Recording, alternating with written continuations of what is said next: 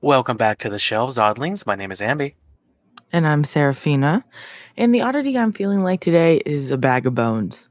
Oh, Just like a nice little tote bag full of bones. That's it. No further questions. What oddity are you feeling like today? well, can I buy the bones at like a home goods store, like like a little creative Halloween decoration, just like a little Sarah Mm, yes, on my yeah, definitely. sweet.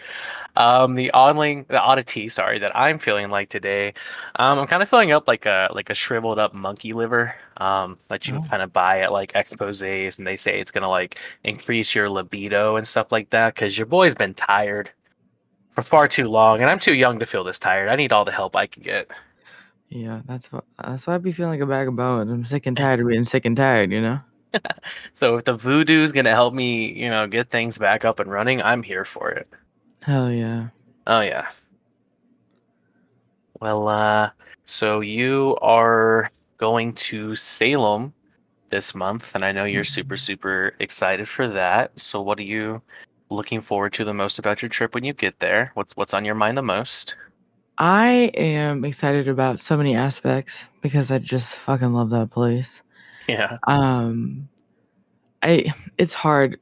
There's the stuff I'm excited for personally, and then there's the stuff I'm excited for in the city. Hmm. So like personally, I'm very excited to like get the outfits to like wear the outfits that I've been making. Hmm. I'm very pumped for that because I'm very proud of them and I'm excited to see them all in action there. Like I've been working really hard on it, so to see it all come to fruition, I think it's gonna be really fun.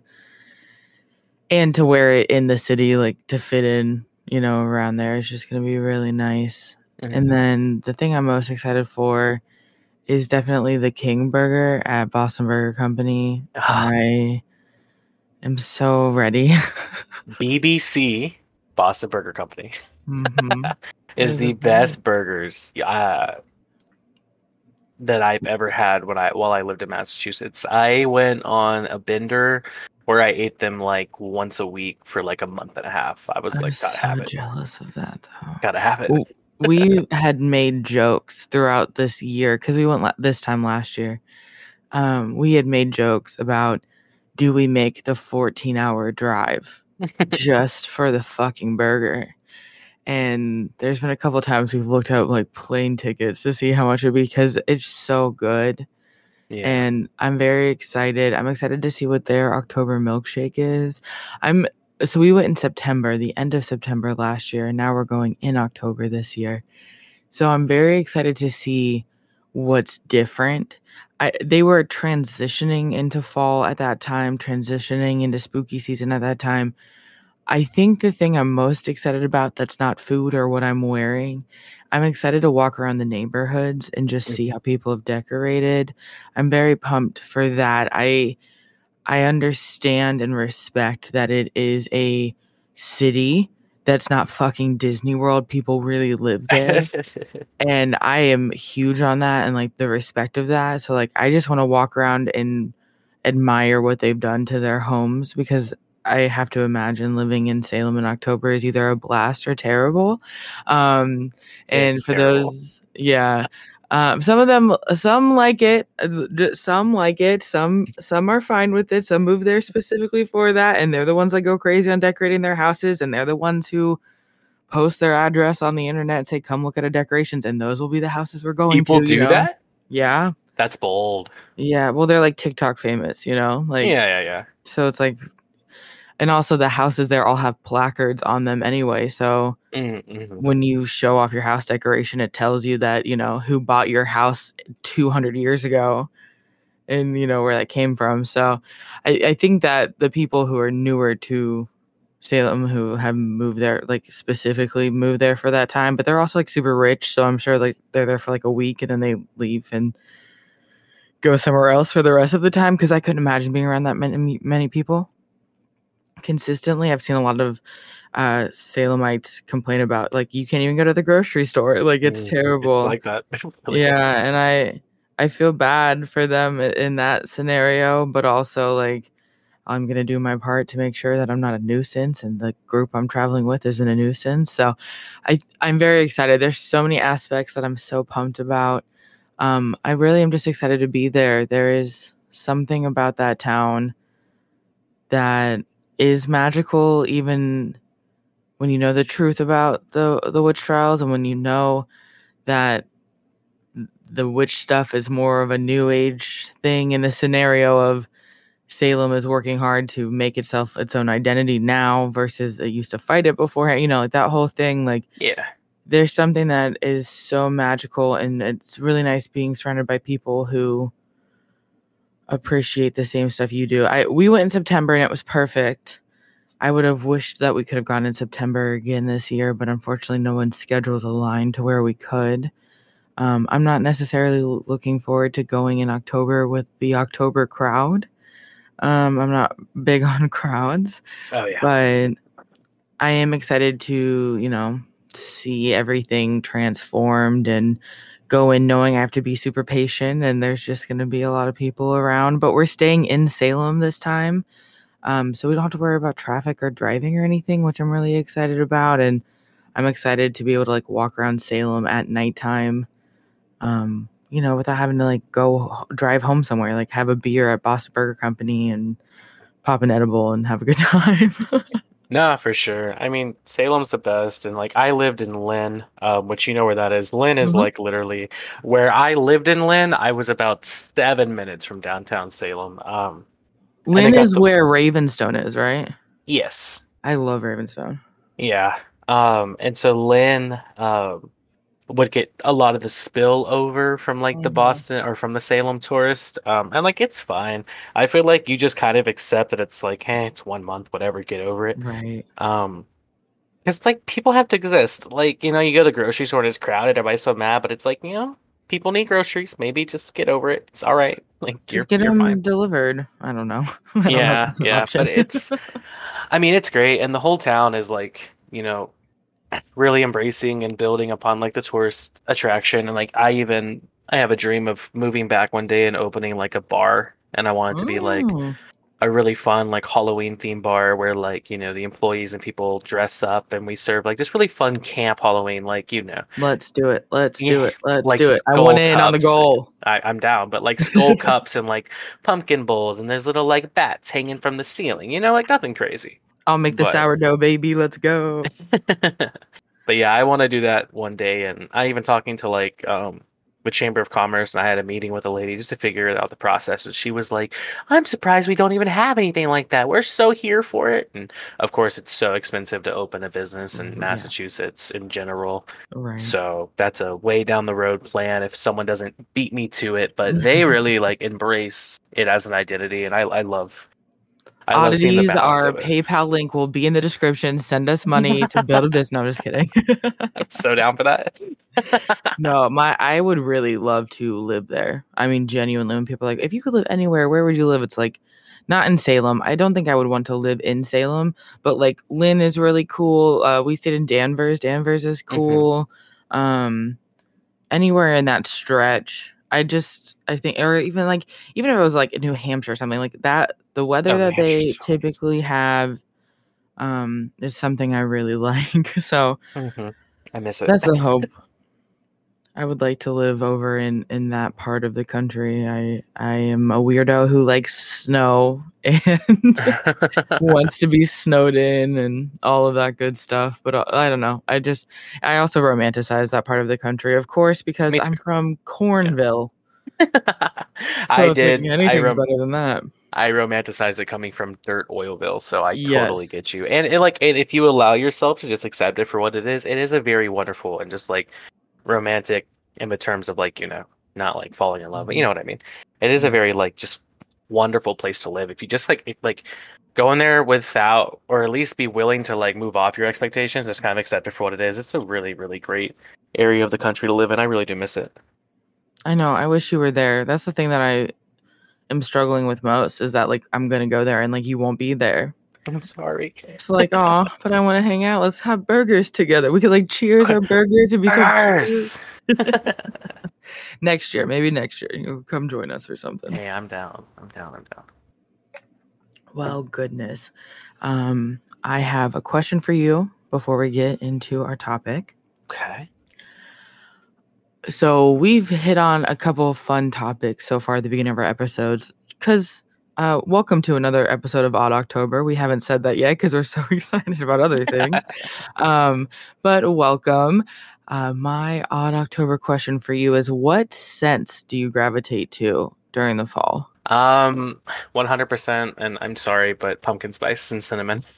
Yeah, those I like am the world's warmer. most the minute the little like I would have to assume you guys have these in Ohio, the cinnamon pine cones. Yeah. The minute those hit the shelves, I buy like three of them. They are strategically placed around my house. I have those little like Febreze plugins with the like pumpkin spice smell. Those are plugged into my wall, and that's what my house is going to smell like. That in whatever soup or stew or something I'm cooking, which sometimes isn't always the best marriage, but Yeah, yeah, but yes. it's literally just Cinnamon City in here from like the minute fall time happens till like March. Just cinnamon and pumpkin spice Cinnamon repeated. City. Cinnamon I City. to the behest of no one, we typically go for like the natural smells. Like my house smells like fallen leaves, and like from like now until November, I'll throw in Mhm. like a pumpkin. I'll throw in Bath and Body, which I don't buy their candles anymore because they do give me headaches now as an old person. Plus they're just so expensive. We make our own candles now because of course I fucking do. Um, but we tend to go for more like I'm trying to like the names. It's so funny. I should pick up a candle and see like what they say on the bottom because I burn them so sparingly. The ones that I've bought from a store. Um, but it's like clove. Okay. Is probably Yeah. the closest I get to like a culinary smell, and then the rest of it's like bergamot, and stuff like that. The one that I like the most that you would probably like, it's called Sweet Cinnamon Pumpkin. Um, and it's like sweet cinnamon pumpkin cupcake or something. I don't know. It just smells like a pumpkin cinnamon roll and it's delicious. But typically we go for like Acorn Lane and it smells like, I don't know, fucking acorns and a leaf. Mm, it sounds lovely. It's very the leaves are decaying and Man, that sounds we're lovely. rejoicing. Yeah, it's really nice. And then once we get into winter, it's like pine all day, every day. Okay, and I love that too. I'm We're a very, 100% here for pine very smell. big pine family. And by Yes. family, I just mean me and my husband. We're just this family unit of ours, is big on pine.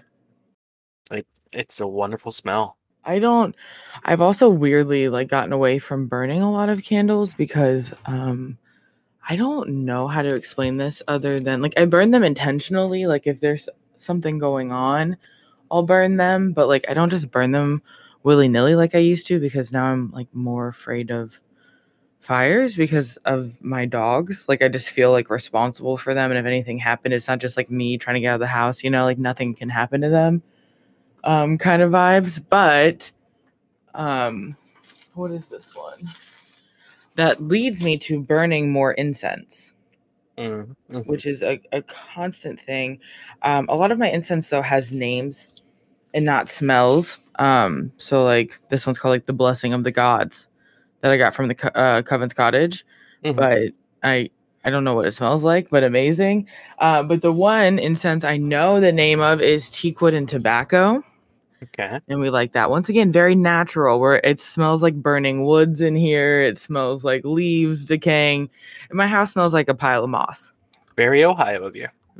so, so very hard. No corn scent, unfortunately. Not no corn scent.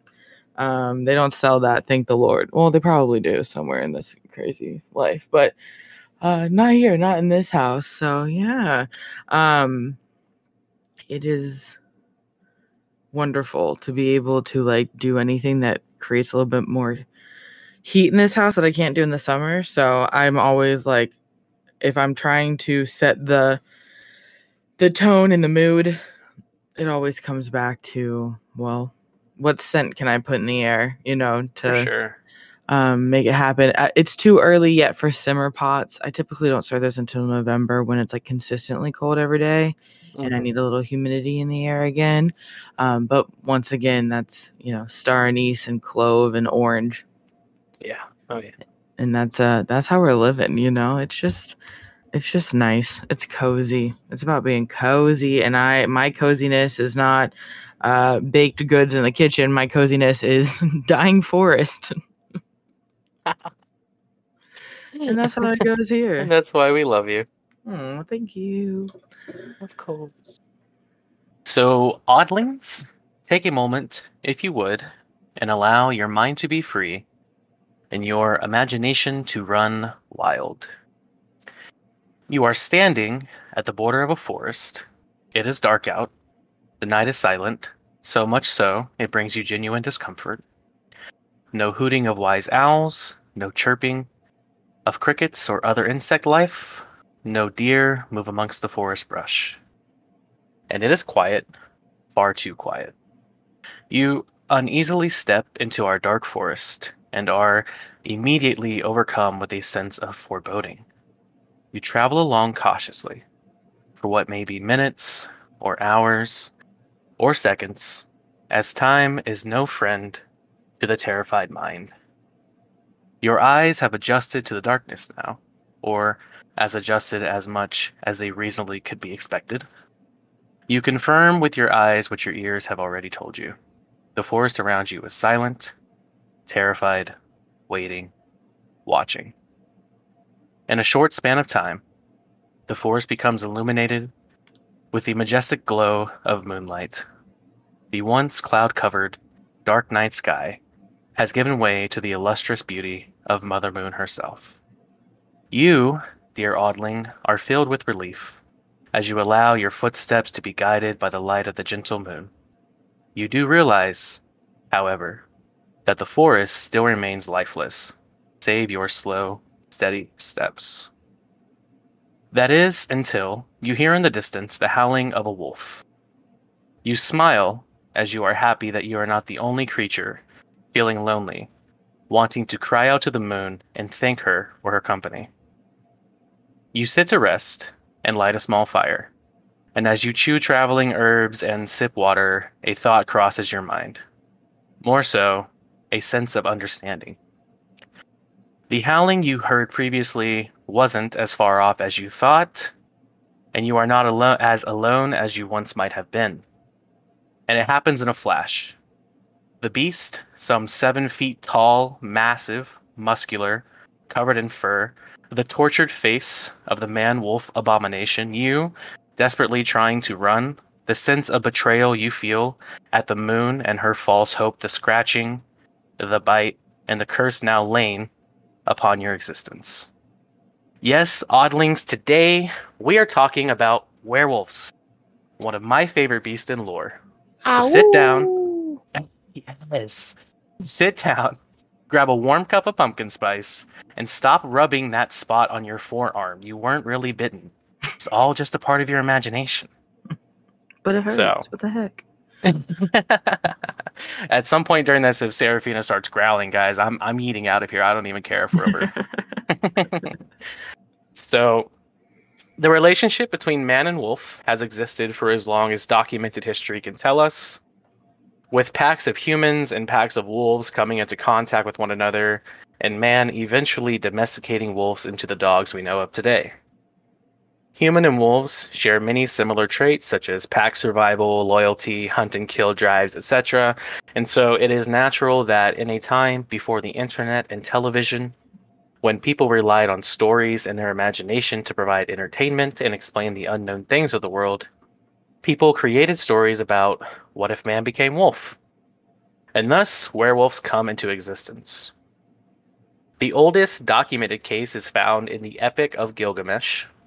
The Epic of Gilgamesh tells the tale of Gilgamesh, a god king and son of Lugal Banda, the fifth king of the first dynasty.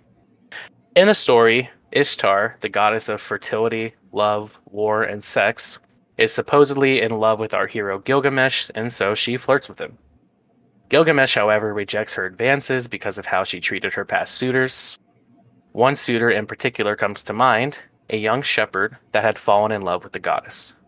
He left her bountiful offerings at a shrine on a mountainside, and at first, the arrogant Ishtar encouraged him. But eventually, she grew bored with his devotions and transformed him into a wolf. He was then torn to bits by his very own hounds. Though we do not know if the man in this epic of Gilgamesh was transformed into a wolf-man hybrid that we think of today, it is the earliest tale of a man being cursed and transformed into a wolf. So basically, my man was a simp. He was trying to get it, and she was like, "Yeah, all right, I'll play along." And then he kind of got fucked over, you know?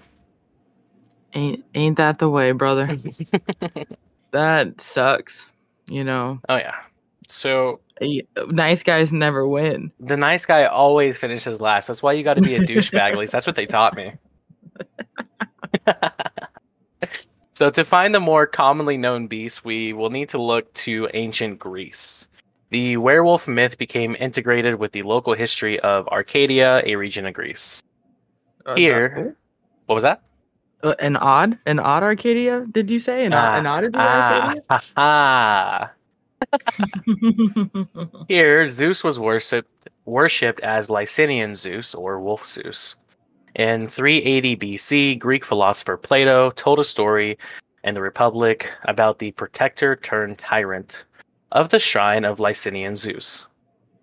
In this short passage, the character Socrates remarks, the story goes that he who tastes of the one bit of human entrails minced up with those of other victims is inevitably transformed into a wolf.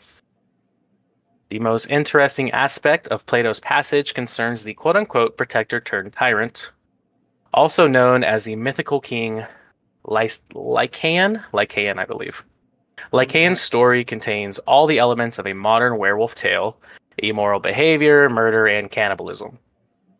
In the story, written by famous Latin author Gaius Hyginus, Fabulae, the sons of Lycaon sacrificed their youngest brother to prove Zeus's weakness. They served the corpse as a pseudo-feast and attempted to trick the god into eating it.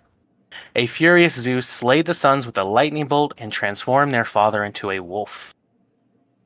And I don't blame him. I don't blame Zeus. Zeus is God. He's got to be one of the most god awful figures in all of any kind of history or lore. But right here, I don't blame him too much. Walter Frey could have been. In a similar tale called Metamorphosis, written by author Ovis, he describes King Lycaon's transformation as so. He tried to speak, but his voice broke into an echoing howl. His ravening soul infected his jaws. His murderous longings were turned on the cattle. He still was possessed by bloodlust. His garments were changed to a shaggy coat and his arms into legs. He was now transformed into a wolf. The story of Lycaon is what inspires the term lycanthropy, known as Wolfman syndrome, which was termed by a Greek physician used to describe melancholy behavior, such as visiting cemeteries and behaving like wolves and dogs. So, Sarah, my friend, I think you might have lycanthropy. Wouldn't be the first person to tell me that. Because I don't know about you, but I'm a cemetery kind of girly. I'm all about definitely. it. I do get this really odd sense of peace when I go to cemeteries. It's because it's the first time you're around people and they're not bothering you. That's a completely reasonable response. I really want you to come up here because I know you've heard our episode about Spring Grove. It is the coolest cemetery. I think in the country. I think it's like the third top best cemetery in the country, but it is so cool. It's like 300 acres of just like the oldest shit, and it's just really cool. It's really fun. Yeah, I'm down. I think you would love a stroll. Erie goes pretty regularly, or at least she did before she moved. I'm not sure now, but we went on like midnight tours. Of the cemetery, and it was so much fun, and we had such a blast. Yeah. If that means I'm a werewolf, so be it. I'll take it. I love it. Add it to the resume. So, the Greeks give us the first idea of how to like ward off and even kill them, ward off or even kill werewolves. So one of the most ancient talismans against lycanthropy is the herb wolfsbane, said to have grown from the saliva of Cerberus, the three-headed dog guardian of the Greek underworld, when Hercules brought him up to the surface world. Other herbs that legends say are effective as werewolf repellents include rye, mistletoe, and mountain ash. Werewolves are not affected by religious symbols like crucifixes and holy water, but in modern fiction, and we'll get to this in a bit, they are vulnerable to weapons containing silver, such as silver bullets or silver blades. The silver bullet is the most iconic anti-werewolf weapon, but in many stories, anything silver causes agonizing pain if it touches the beast. So, as a really really nerdy kid who went through a Greek mythology phase, I got super into how like ancient Greece is supposed to be spoken. So, for Hmm. example, Socrates should be Socrates and Hercules should be Heracles. But I feel like Heracles. such a douche when I say it like that, so I just I just try to say it how it's supposed to be said. That's why we have the Hippocrates joke, because I always say Hippocrates because I just think it's Yes, because funny. that's how it should be said. But if you go on like Google and type in how to pronounce Hippocrates, it's like Hippocrates. It's so funny. Is it really? Yeah. Okay, because I know like Socrates and then like Hercules is Heracles, which doesn't even make sense. I guess we probably spell it differently these days for it to be Yeah, pronounced it's a Heracles, but translate. Yeah. I yeah, like yeah. Heracles more though. For sure, I do too. I think Socrates is better than Socrates, but I don't know. Socrates. One ancient culture revered or feared, depending on how you view it, wolves more than any other, and these were the Norse. In Norse mythology, we get a famous story of, again, men doing immoral things and being cursed into wolves as their punishment. So, quote, after a hard day's work of thieving, Sigmundir and his son, can't pronounce it, happened upon a house. It looked empty, so they slipped inside to find two wealthy men fast asleep. Hanging above them were two luxurious wolfskins. The father and son helped themselves, they were thieves after all. But when they put the pelts on, they started to walk on all fours and grow long fang like teeth. They howled at the night sky and bared their teeth. Out in the forest, they confronted several bands of men and left none standing, more than 13 victims between them. With no one left to stalk, Sigmundir attacked the son, digging his long teeth into his son's neck. When he realized what he'd done, he used a magical herb to restore his son's health. 11 days after their transformation, father and son finally returned to their human form, burned the nefarious pelts, and gave up their thieving lives for good. So, that's Nah, gonna dog. be. I'm keeping that. You're I, keeping it? I ain't getting rid of that. You almost killed your son, though. Okay, well, RIP to the homie. You just make another? Well, that's true, but also he also saved his son. It's fine, and also you just you get better, get good at being a wolf. So, I mean, it seems as far as the Norse go, they really use the tale of werewolves as a punishment for like naughty behavior. Yeah. But Viking werewolf stories like Sigmundir and Mr. I Can't Pronounce It reflects the complexity of the wolf as a symbol in Viking society. Vikings both admired wolf's strengths and, as a largely agricultural society, feared it. And so then we get a quote from historian Lars Brownsworth, author of The Sea Wolves.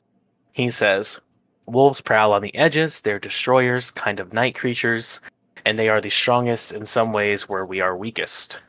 And he says, and yet Vikings, especially particular tribes, embrace the connection. So, in one sense, wolves exist outside of society, says Brownsworth, noting that the word for exile in Old Norse is vargur, and that is the same word used for wolf. Being exiled in Viking society meant living like a wolf in the forest, an enemy to mankind. Author Stephen Brink writes in the Viking World, being exiled was, quote, the worst punishment for Vikings.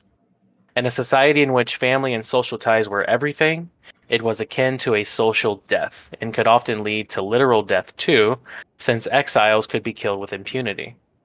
In his Danish history, late 12th century historian Saxo Grammaticus wrote about another wolf-related punishment. Any Viking who kills a close family member would be strung up by the heels next to a live wolf, he having acted as a wolf which will slay its fellows. So the Norse are just, I mean, they're the Norse. They are just some bad motherfuckers. They are very take no bullshit. They have their very set in ways, set customs. I do like the way they kind of fear and embrace the wolf, and then obviously you have Fenrir and other forms of wolves in their mythology that are very highly respected and very thought of. Um, and so we still kind of see the werewolf as this idea of punishment, you know? Hmm. But then, of course, my friend, we come to everybody's favorite subject matter, Christianity.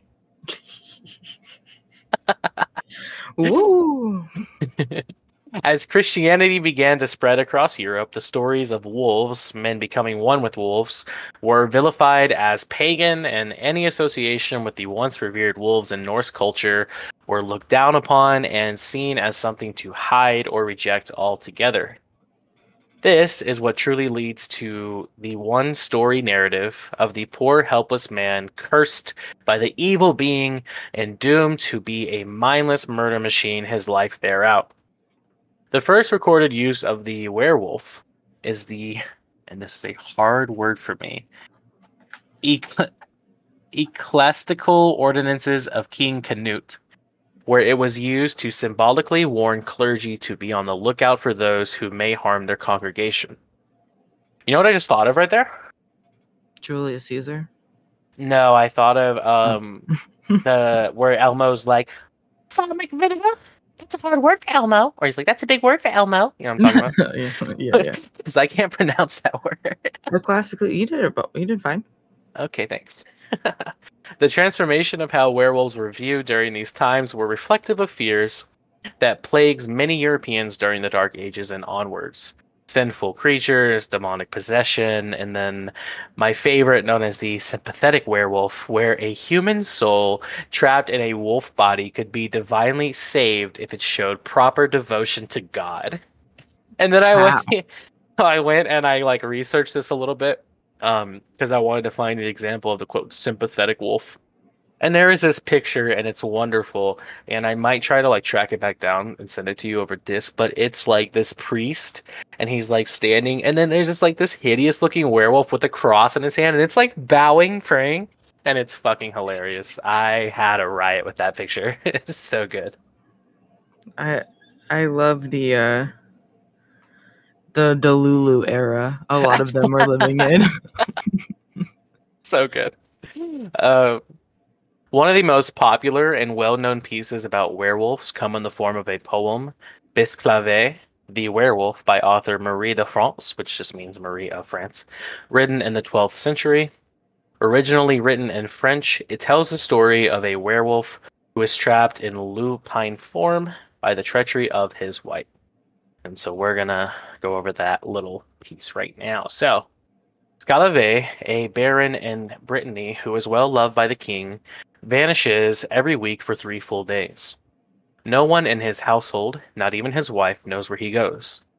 His wife finally begs him to tell her his secret, and he explains that he is a werewolf.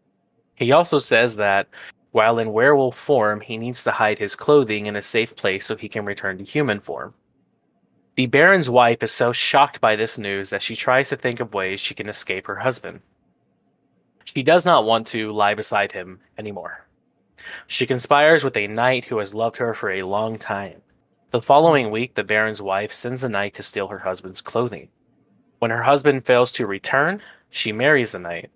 The Baron's people search for him, but finally relent, feeling that their absentee ruler has left for good. A year later, the king goes hunting, and his dogs corner. What I say? His I don't know how to say his name. We're calling him Biss. All right. A year later, the king goes, and his dogs corner Biss, now fixed in wolf form. As soon as he sees him, Biss runs to the king to beg for mercy by taking the king's stirrup and kissing his foot and leg. This behavior so astounds the king that he has his companions drive back the dogs, and everyone marvels at the wolf's nobility and gentleness. The king takes Biss, still in wolf form, back to the castle to live with him. The knight who had married Biss's wife is invited to the castle for a celebration along with all other barons. As soon as he sees him, Biss attacks the man. The king calls to Biss and threatens him with his staff. Because he never acted so violently before, everybody in the court thinks that the knight must somehow have wronged the wolf. Soon after, the king visits the area where the baron used to live and brings the werewolf along with him. Biss's wife learns of the king's arrival and takes many gifts for him.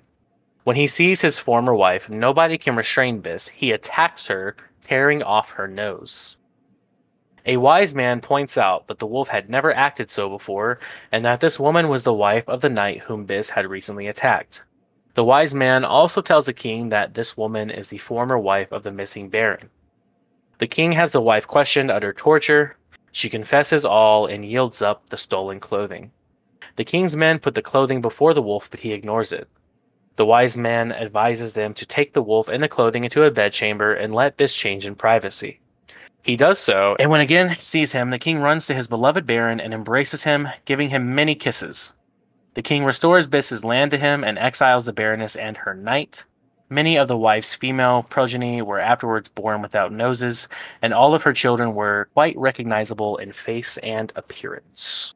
So, were they homies or lovers? So, like, I don't know, because Man's best friend, baby. he's giving it lots of. Maybe he was a couple nights with the peanut butter and. Ew, no. I can't. I want to edit that out so bad. How dare you? Seriously? No, it's fine. I mean, you can edit it. I don't care. It's fine. It's just the oddlings not have to listen to you say that, and you're just going to live with that forever. So, love that. So, maybe you're just giving him little forehead kisses, you know? He's like, best friend, I missed you. Yeah, Love I mean, you. that's. Yeah. That got the biggest reaction out of you. That's. Yeah, dog. It's illegal. I mean, yeah, it's disgusting, but it's like a funny crime. joke. I'm not like. It is a funny joke. I'll give you that. Yeah, that's hilarious.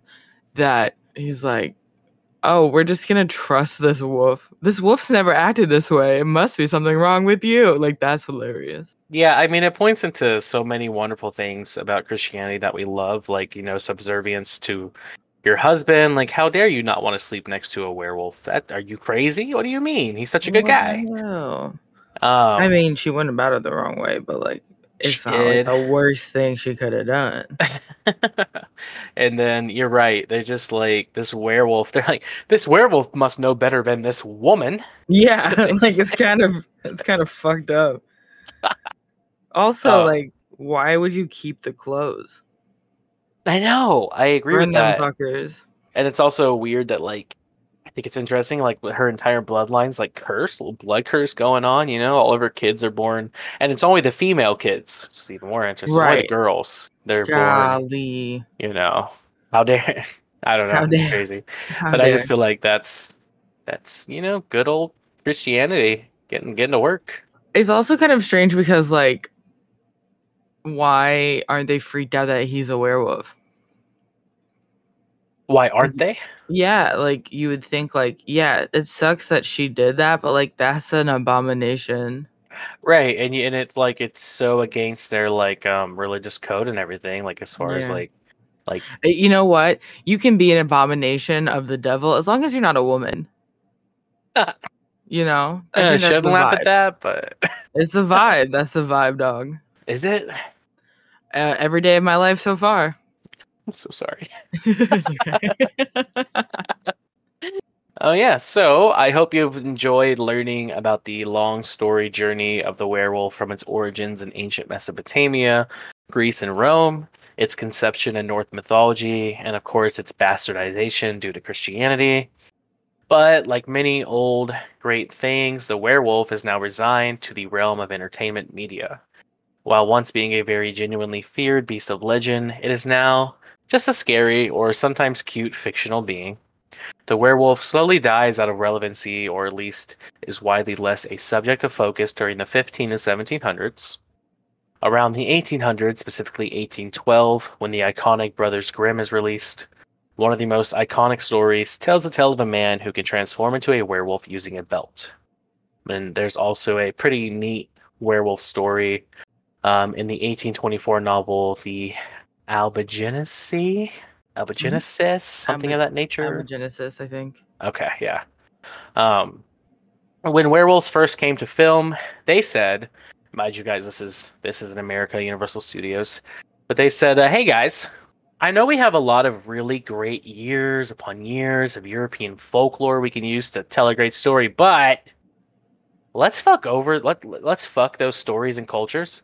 And let's talk let's make put this all on the Native Americans. And so they Yeah, basically, I was yeah, like, is there a Native American background to werewolves? skinwalkers. That's what I thought, but they're not the same thing. It's the closest. It's the That's so closest thing. interesting that they did that. That they would. I mean, it's not surprising they would revise history like that, but it is interesting.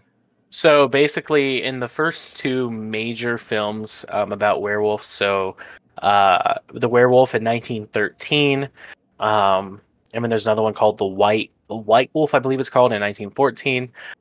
They basically the story centers around a Native American doing something really bad and fucked up to a white person and turning him into a werewolf, and he eternally suffers because of it.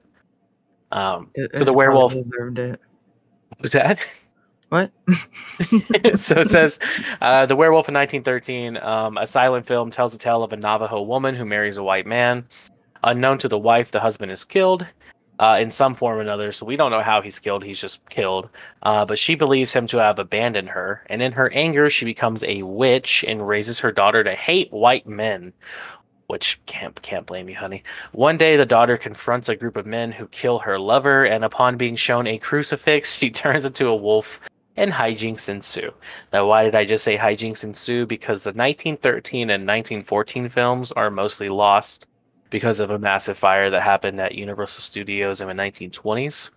So all we have is like a few paragraphs and passages by like reviews or newspapers at the time. So we don't have the full like whatever play by play of what happens in the movies, but both of them basically come down to angry Native American person picks on white innocent white people, and it's really really bad and really really evil. That's That's so really odd. I wonder why they would do that narrative. That's so strange. no, it is because white folk are just so innocent, and They've never done anything wrong. especially the American ones, they're just wonderful little guys.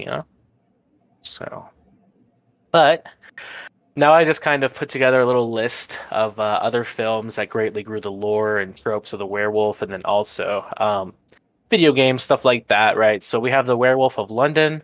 The film shows a man who is bitten in Tibet while searching for a rare flower. The man, a botanist, returns to London, where he rampages and causes havoc. He eventually meets the werewolf that bites him. They fight, and the man ultimately dies from being shot and turns back into a human man as he takes his dying breath. This movie is very, very big on the influence of, the East is so bad, and this is when the world was starting to communicate more with like Japan and China and stuff like that. And so, of course, people being what's the word I'm looking for here? Uh, when you don't like people from foreign countries, what is that term? Xenophobic. Yes, all the xenophobia surrounding like Asian people at the time, Asian people immigrating to the States, Asian people immigrating to Europe, London, amongst other places. This film was basically, big bad things come out of the East, and it's terrible and it's bad, and look what it's doing to us. It's 100% a racially motivated movie. Um, Decent film. The message is terrible. The 1941 Universal Studio released The Wolfman, and The Wolfman composites a lot of traits and tropes we still see in modern werewolf movies. The protagonist transforms by a full moon and is unaware of the things that he does when he transforms. He is eventually killed, not by a silver bullet, but by being beaten to death by his dad, having the shit beaten out of him. Damn. Um, but this is another story, so it's released right in like the middle of 1941 as American troops are starting to, or as I should say, as the war in Europe is starting to really ramp up, and America is facing the possibility of going to war there. And the man is an American. He ends up in Europe, and it kind of like loose. It's. I think the researcher was reaching, but also who am I to tell someone with a PhD that they're wrong? But they were trying to say that it was like a kind of drawing similarities to like Hitler's movements throughout Europe and stuff, and it was weird, and I didn't want to include it. But if anyone has any kind of knowledge of this movie, you might know better than I did. But again, it's just kind of a propaganda piece for the times. Europe, big bad. Why is America getting involved? Bad things happen there, etc., etc. Mm-hmm. Yeah. So a side note, but a cool little disturbing historical nugget I did find during my research. Apparently Adolf Hitler was like obsessed with the supernatural and the occult, including werewolf and wolves in general. And British declassified documents show that the Nazi forces had planned a mass poisoning of all Allied forces supplies that never took shape, but was titled Operation Werewolf. Oh, it's interesting. You know that they were doing like a bunch of drugs? Oh yeah, they were. I always think that anytime I hear something about Hitler, all I can think is like that man was so methed out. It's insane. Like, don't get me wrong, internally an evil person, For sure. but the drugs let that evil flow like something else, dog. Like Oh yeah, he was just sitting there vibing, coming up with the craziest shit he possibly could. Cause like the meth just hit. Like, for what the sure. fuck? Why are you planning this? What are you doing? In 1957, we had the movie I Was a Teenage Werewolf released. And the movie focuses on a violent and unruly teenage youth who is hypnotized and injected with an experimental serum that turns him into a werewolf. And the movie was a massive success and one of the first that catered specifically to the teen demographic. Again, this is another movie that's kind of pointing to like the fears and anxieties of a time, unruly kids not listening to their parents. They're like, hey, listen to your parents, or you're gonna be turned into a crazy werewolf. It's just a lot of fun. Um, so the 60s and 70s, werewolf films were often used to depict the rising rebellious nature of society, with movie titles such as The Munsters and The Dark Shadows, horror comedy films. Werewolves on Wheels, a story of, well, a werewolf biker gang. It's just the best thing ever. That's There's fantastic. also The Boy Who Cried Werewolf and The Werewolf of Washington. The Werewolf of Washington is about Watergate. It's What? just yeah. Hold on. Okay. Let me look it up for you really quick. It's pretty great. So, Werewolf of Washington, 1973 film. So it has a 2-star rating on IMDb, and it says Two a stars. report 2 stars. It Oh my says or gosh. 4 stars by the I don't know number. It says a reporter who has had an affair with the daughter of the U.S. president is sent to Hungary.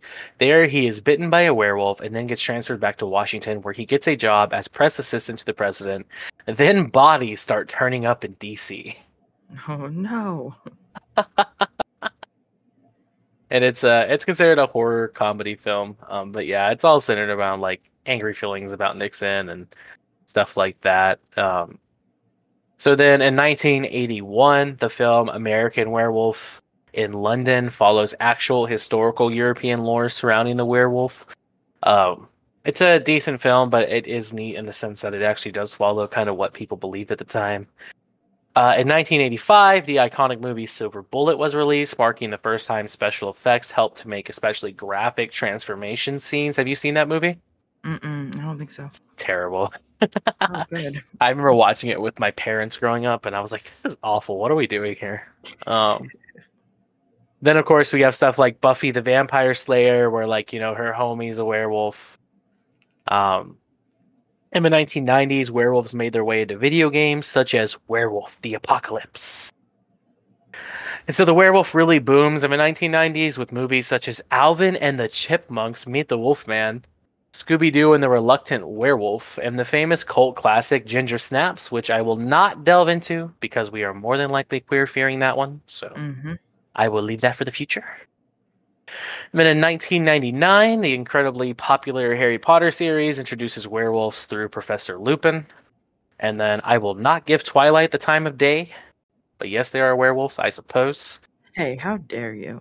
because the way Stephanie Meyer portrays werewolves delves back into a very racist and systemic problematic issue with how people see Native American culture. If you kind of dig into it a little more, I don't feel qualified to talk about it too much or lecture people about it.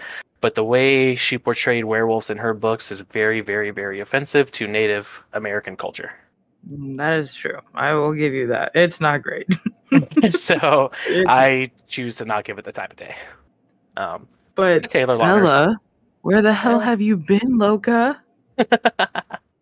And then we have kind of like a NSFW sexifying idea of werewolves, like in Van Helsing or in the movie that sparked my puberty, Teen Wolf.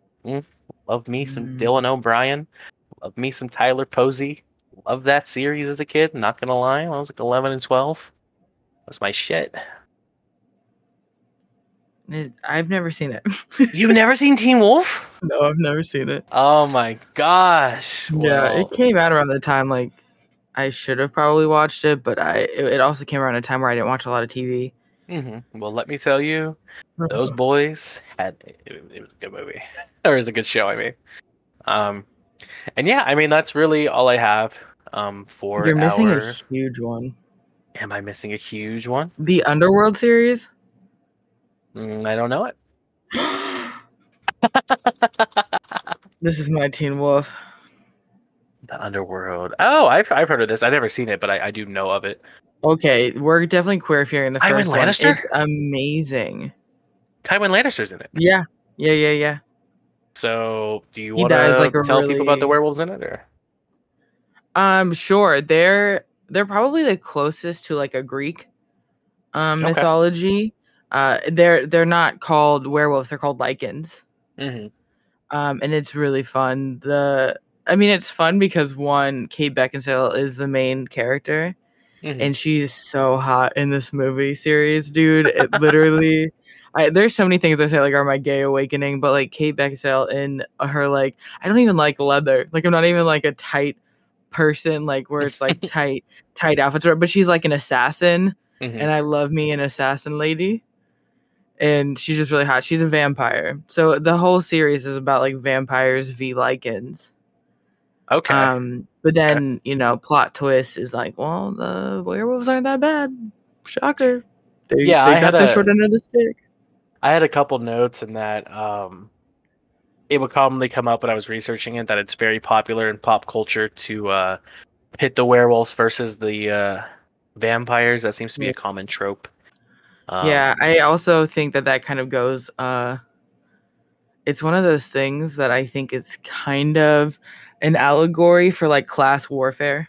I was about to say the same thing. I agree with you Yeah, entirely. it's really interesting. Yeah. Um, but yeah, guys, that's about the full depth I have of all the werewolfy research. I had a blast looking into it. It was pretty fun. Um, yeah, I don't know. Werewolves are fun. I'm not good at ending these things. Like I'm not you. You're It's very fine. natural. It just kind of Yeah. What can I say? That's showbiz, baby. No, I love werewolves. It's interesting when we've been fed something through media for a really long time, and then you find out the truth. Of course, that's what this whole fucking podcast is about most of the yeah. time. Yeah. Um, but yeah, it's interesting. I didn't really realize that there was a huge Greek influence when it came to werewolves, which is what reminded me of the Underworld series. Was when I was thinking like, oh, a hmm lot of that goes back in time. And I don't want to sit here and say that it is Greek, but there's a lot of Greek influences or Mediterranean influences, I would say, when it hmm comes to a lot of the aesthetics they use to choose when they go back in history for it. So that was really interesting that I never put those two together. So thank you for the education on that. For I really sure. appreciate it. Well, now knowing what we know, keep your silver bullets on you. Keep your eye to the skies for the moon. Let out a little "Awooooooo" whenever you can, Oh. and stay out, Arcadia.